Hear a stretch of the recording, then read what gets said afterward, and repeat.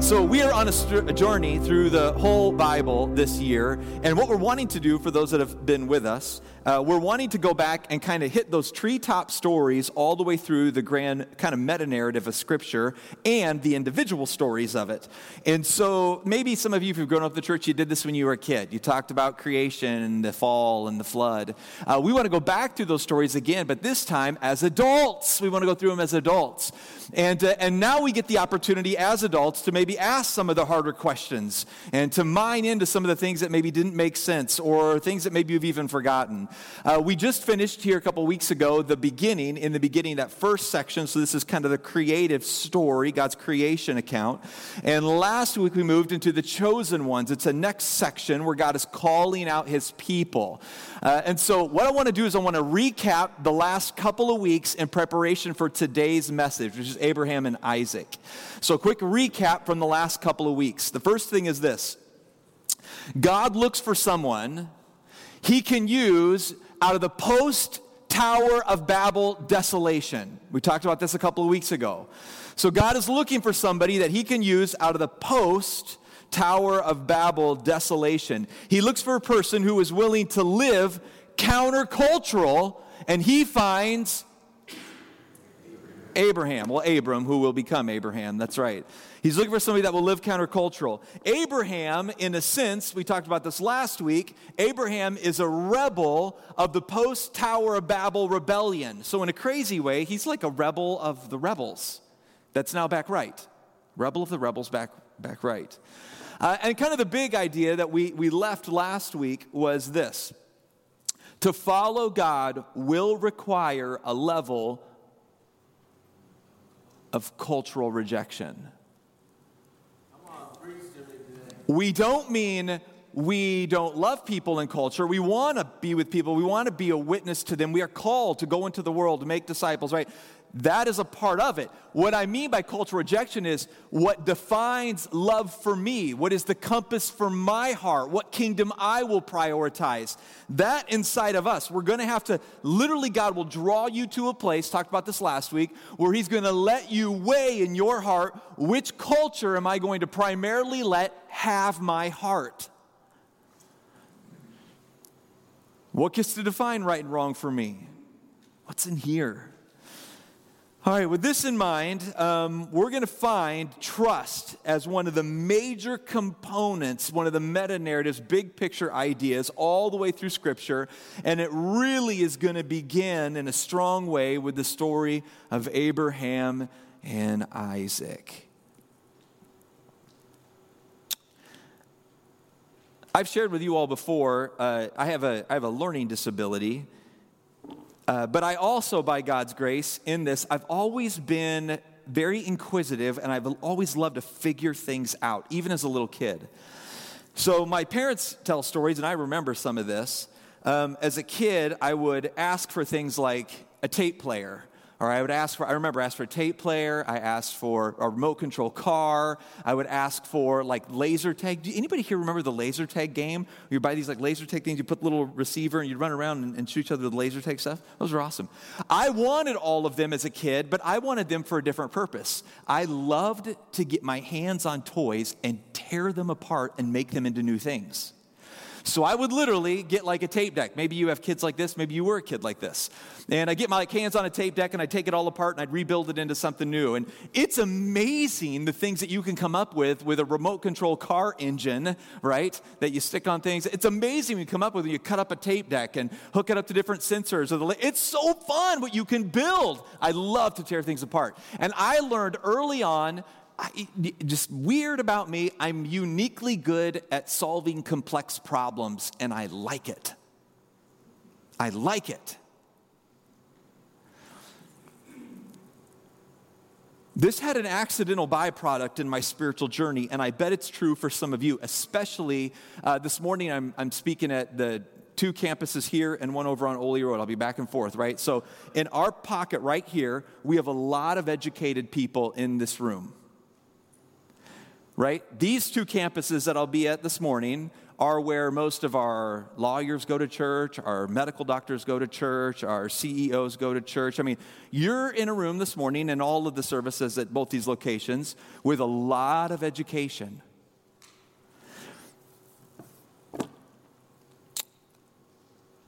I think that God allows us to come across things that challenge what our trust will be in.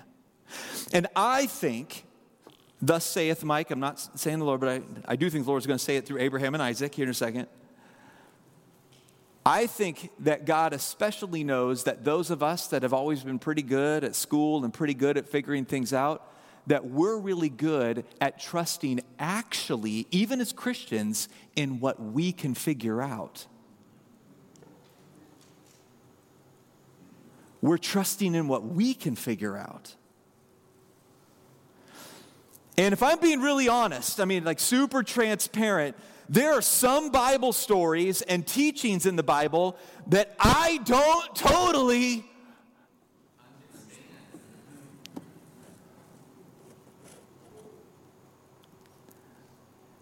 And the reality is, with some of these things, I have read and researched and looked and gone through things and mined for information. And I mean, sometimes like all the way back through history, even some of this stuff with today, I've gone back and looked at like Josephus and early 2nd century temple Jewish literature. And like, I get it. I get the nerdy stuff because I want to solve it. I want to figure it out. And the truth is there are some things in the Bible I just don't totally understand. Numerous times, I have had to trust in the Lord over my own ability to understand Proverbs 3, 5, and 6. Sometimes this means even trusting what the Bible teaches, even though I don't like it or get it yet.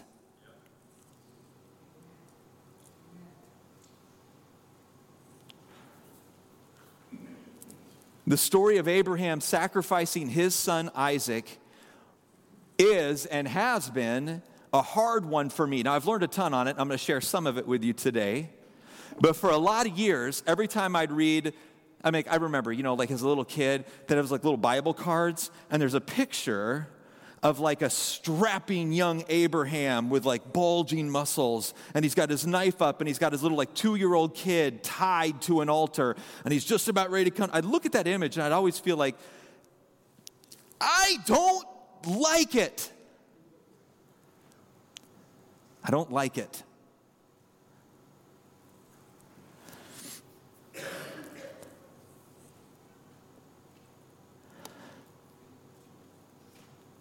I decided a number of years ago with scriptures like that not to explain them away as mere metaphor, because that's what most of us do, especially the highly educated among us. What we do when we stumble across something in scripture that we don't like, what we do is we just go, it's a metaphor.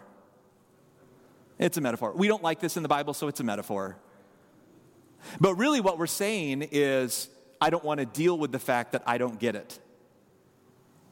Now, there are some metaphors in Scripture, but with this story in particular, in this case, to do so, to explain it away as a metaphor, would be to assume evidence that isn't there. In this case, I have chosen to take the posture of just mere trust. And by trust, I mean trust not in what totally makes sense to me, but trust in the Lord.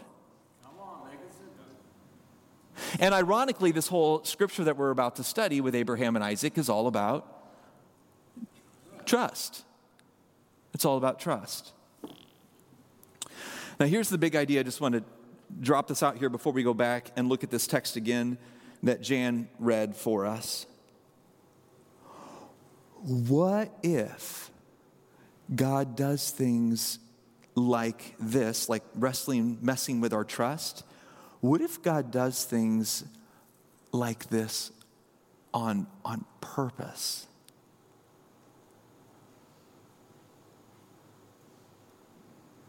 What if he purposely takes you to places where he allows us to come to places where we must trust in him over what makes sense to us at this moment in our journey? What if God does this on purpose? What if one of God's primary maturation tools was shaping you to trust not in your own creative, I solve it, I figure it out. What if part of his maturation process is purposely taking you to places where you need to trust in the Lord over what you currently have figured out?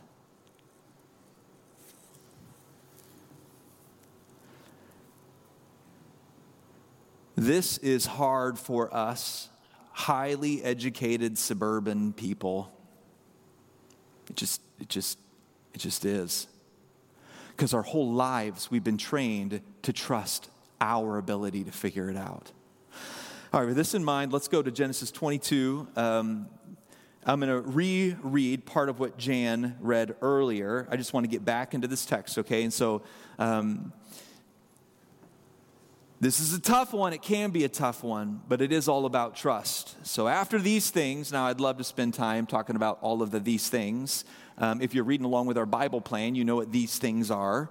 With the church year, we're all reading Scripture together through the church year. After these things, God tested Abraham and said to him, Abraham, and he said, here I am. He, God, said, take your son, your only son, whom you love, and go to the land of Moriah, and offer him there as a burnt offering on one of the mountains of which I will tell you. So Abraham rose early in the morning, saddled his donkey, and took 2 of his young men with him and his son Isaac. And he cut the wood for the burnt offering and arose and went to the place of which God had told him. On the 3rd day, Abraham lifted up his eyes and saw the place from afar. And then Abraham said to his young men, stay here with the donkey. I and the boy will go over there and worship and come again to you. And Abraham took the wood of the burnt offering and laid it on Isaac his son. And he took in his hand the fire and the knife. So they went both of them together. And Isaac said to his father Abraham, my father. And he said, here I am, my son. He said, being Isaac, behold the fire and the wood, but where is the lamp for a burnt offering? And Abraham said, God will provide for himself the lamb for a burnt offering, my son. So they went, both of them together. When they came to the place of which God had told them, Abraham built the altar there and laid the wood on it, laid the wood in order and bound Isaac his son and laid him on the altar on top of the wood. Then Abraham reached out his hand and took his knife to slaughter his son. But the angel of the Lord called to him from heaven and said, Abraham, Abraham. And he said, here I am. He said, do not lay your hand on the boy or do anything to him, for now I know that you fear God. Is there anybody else, like the first time you heard the story, you thought, what a mean way to build somebody's trust? Not just that, can you imagine the daddy issues?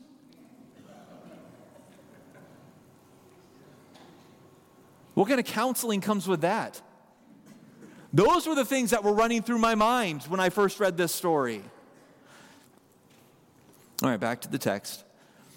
For I know that you fear God, seeing that you have not withheld your son, your only son, from me. And Abraham lifted up his eyes and looked, and behold, behind him was a ram caught in a thicket by his horns. And Abraham went on and took the ram and offered it up as a burnt offering instead of his son. So Abraham called the name of that place, the Lord will provide. As it is said, to this day, on the mount of the Lord it shall be provided. The first idea that I think we need to wrap our minds around, and there's a lot of authors that have done a really good job unpacking this, a really clear way to say it would be basically this. Faith, what is faith? Defining faith. Faith, it is not so much a feeling as it is a commitment to future action. So when we talk about having faith, what I do not mean is that it always feels good or it always is, right? Like it always is something that's pleasurable. Now, this is easier the older you get. If you're younger, you know, there is like this idea that your faith in marriage, you have this idea that you're going to get married and it's going to be amazing and it's always going to work out. It's like unicorns, muffins, and rainbows every day. You know, having babies is going to be wonderful. I mean, how many young adults have I met with over the years that just want to have babies? You know, at 2:30 a.m. after 5 kids, do you that's cool. And for those in this room that have been married for a long time, you know there are days when faith in your marriage is not it feels good, but it's a commitment to the promises you made over it feeling good. And what I want to do is I want to first look at this section of Scripture through the lens of New Testament authors. So the beauty of our canonized Scripture as we currently have it is we have the ability to look back at things that took place in the Old Testament through the lens of New Testament authors and what they would have thought about it. So our first lens is going to be to look at this section of Scripture, Abraham and Isaac, through the lens of James, right? So James makes this big idea really clear. Abraham's faith was completed here in this moment.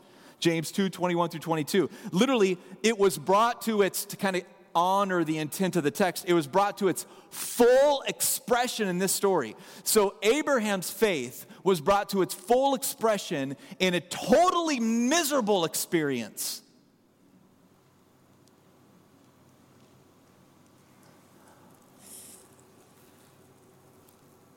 At least initially. James 2:21 through 22 says this. So this is New Testament bringing clarity to, or at least how they would have viewed the Old Testament. Was not Abraham our father justified by works when he offered up his son Isaac on the altar? You see that faith was active along with his works, and faith was completed by his works, James 2:21 through 22. Now, the big idea that James is talking about with Abraham and Isaac is basically this. Faith must include obedience. You can't believe in your marriage as an ideal without the ideal having hands and feet to it. Faith and obedience, they go together. You can't just have faith in God. Like, I believe that Jesus is real and I believe in the Bible. If it doesn't actually hit your hands and your feet, it's not really faith, because faith is not a mere feeling. It is really a commitment to future action. Like, this is how I'm going to live.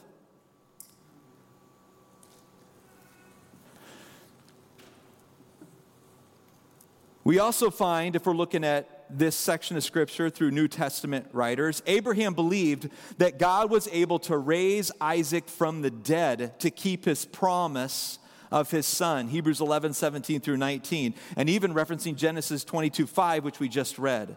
So the two scriptures are this. So Hebrews says this: by faith Abraham, when he was tested, offered up Isaac, and he who had received the promise was in the act of offering up his only son, of whom it was said, through Isaac shall all your offspring be named. He considered that God was able to even raise him from the dead, from which, figuratively speaking, he did receive him back. And then if we look even at the text we just read, Genesis 22:5, if you pay attention, there's plural language there. We will worship, and then we will come back.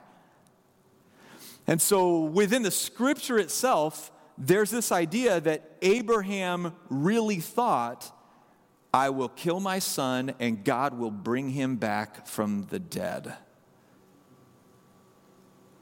That's a level of faith. All right, let's go back. A couple more things to point out from this text. This is early Jewish tradition. Early Jewish tradition has Isaac at 37 years old when this happened.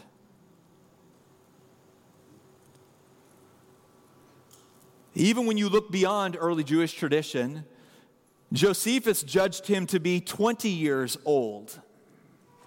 So as you're looking through history, at least in my mind, how often do we view this in the way it's been depicted in cartoons, maybe like cartoons when you're a kid doing like the flannel graph thing? It's depicted as like this really muscular, often with his shirt off or just like a little sash thing. He's got these huge bulging biceps and he's holding the knife over his poor little innocent child who's bound there at like 2 years old. That's not the way it went down.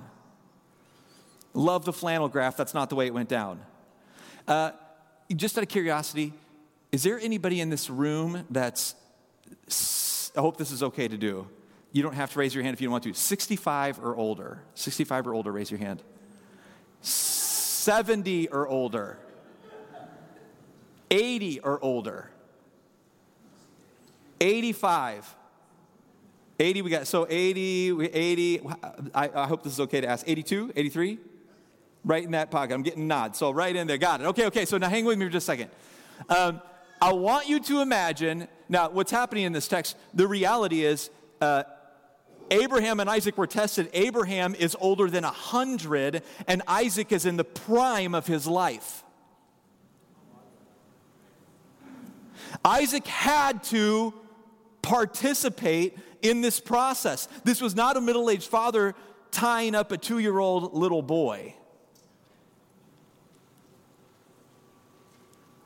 Now, in my mind, the way I was thinking about it, like I was literally, when I was writing this out in the message, I was trying to imagine the oldest person in our congregation. And, and like when you visit like a nursing home or whatever, I'm imagining like the oldest person in our congregation. And then I was thinking of my 19-year-old college son. So like the oldest person who's got like arthritis and body hurts and it's not working well. And then I was thinking of my 19-year-old son who's like in the 1,000-pound weightlifting club. I mean, he's like the prime of his life. He lifts weights as hard as he can. And in 24 hours, he's totally healed and ready to go again. Oh, I miss those days. So he like sent me a message a couple days ago, and he was like, hey, Dad, like an iMessage. And it was like, I forget what it was, 300 some pounds on squat, and he's just like repping them out one after another, after another, after another, after another. And then I compared that with the oldest man in our congregation who's doing this. Now, you're telling me that Isaac didn't participate in this? This was a test, right? I mean, the reality is at some level, this was a test both for Abraham and for Isaac. They were both tested in this process. The other thing that's important to note, too, from this text, Abraham and Isaac, they were doing something that was actually quite common at that time in history. Child sacrifice was normal in ancient Mesopotamia. Old Testament scholar Dr. Wilbur Williams, I don't know if you guys know Wilbur at all. He's an awesome guy. He taught up at IW for a long time. But Old Testament scholar Dr. Wilbur Williams, in his commentary on Genesis, points out from his own excavations, like he was literally there. He talks about it himself. On his own excavations, the common and atrocious slaughter of little children to appease the gods. Like he has seen the evidence of this himself. So it's important for us to note that the way God is talking to Abraham and Isaac and demanding something significant was actually really common at that time in history. So in a wild way, again, you got to put yourself in that historical context, what Abraham is going to do with Isaac is something that all of the ancient Mesopotamian gods were demanding of their people. So Abraham is using a common way of showing your trust in your God, but then he's going to do something different in the process. The true God stops the practice and teaches that he himself will provide what is required to be right with him. I'm going to invite Josh up, and I want to sit on that idea for just a moment. God will provide what is required. God will provide what he requires. All he asks of us is for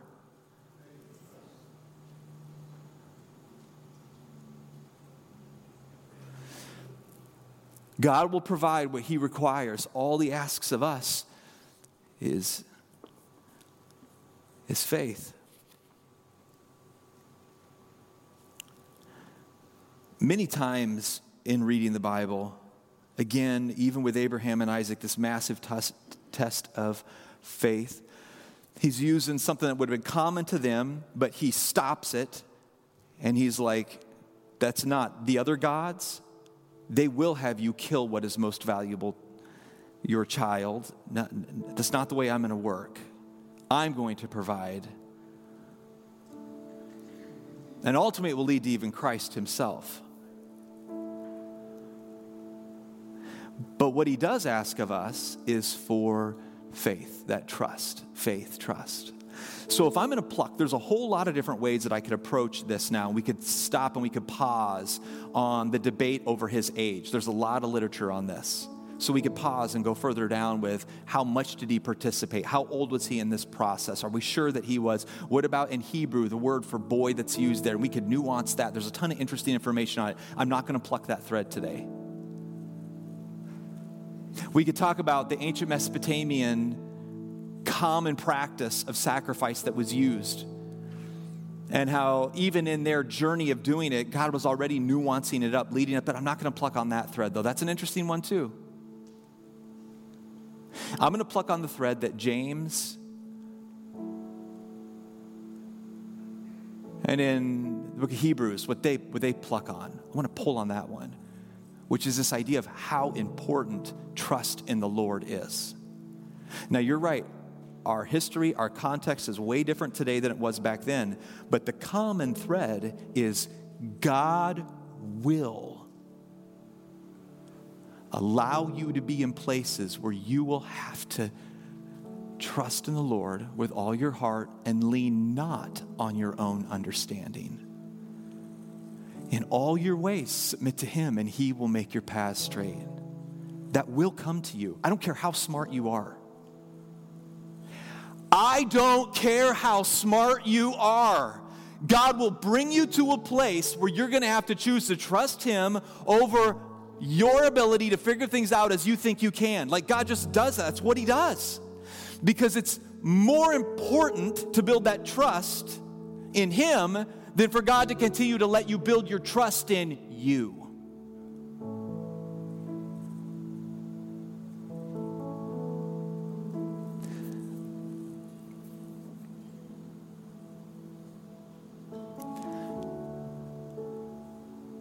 So for you maybe read the Bible and you stumble across things like teaching on sex and sexuality.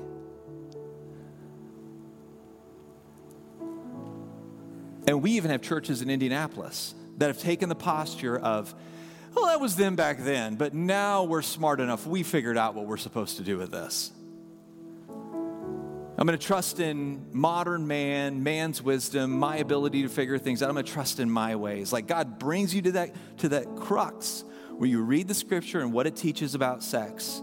You're brought to that crux, and you have to decide, am I going to trust in my own ability to figure things out, to interpret things, to put things, or am I going to trust in what God says to do?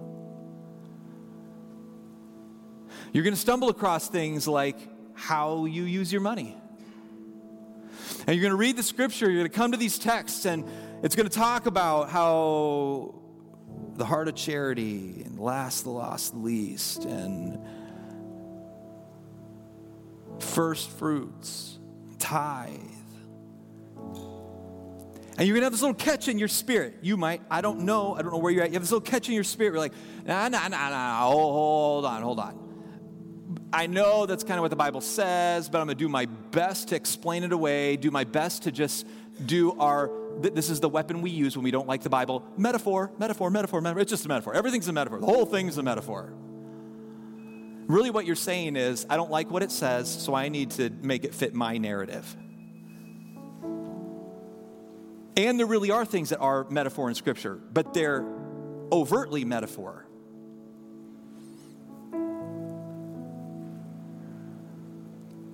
And so you're going to be brought to places, whether it's teaching on money or teaching on sexuality, or maybe even a teaching on, forgiveness.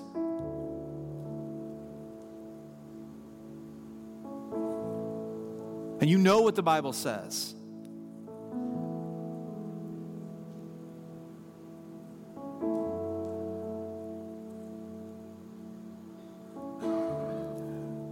Or maybe it's a teaching on life priorities. What you will make first and what you will make time for. All I know from my own experience, God will bring you to a place where He's going to work out your trust. That's the thread.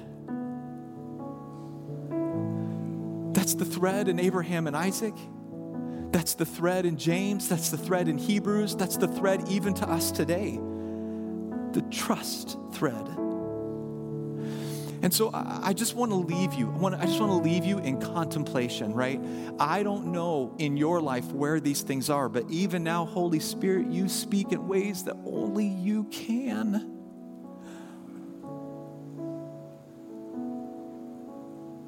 Where in your heart, where in your life do you feel the Spirit saying, listen, you gotta trust God on this one?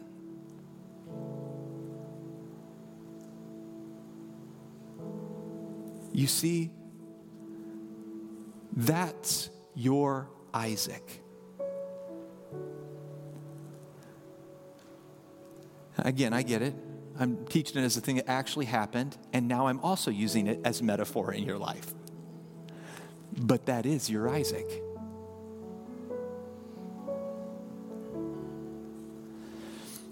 If you would, the next steps cards are in the back of the chair in front of you. If you're in the front, you can reach behind and grab one. But the next steps card, I just want to lay this before you. As God is speaking to you, as the Spirit is moving in your heart, if you need to talk with one of our pastors about your spiritual journey, mark it on the card. By the way, even those watching online, I am hearing wonderful stories from the staff. And thank you so much for filling these out and working through this. Man, God is moving in amazing ways in people's lives. If you need to talk with a pastor about your spiritual journey, like it's hitting you, you're not sure what to do with it now, mark it on the card. If you need to start a relationship with Jesus, like now all of a sudden you get it. Like in your brain, you've always kept your faith. So it's like you kind of believe in God, but you've kind of kept it at bay, and you're like, I'm not in till I can figure it all out. What if your first step of faith is going, I'm just going to choose to step into this? You need to start a relationship with Jesus. Maybe it's being baptized, right? Like in your modern mind, you're like, it's seriously, having somebody push my head under the water, what's that actually going to do to my heart? But it's like a common theme in the New Testament as an act of saying to the world, my heart belongs to Christ. There's a whole lot more we'll say about that. If you check the box, we'll meet with you personally.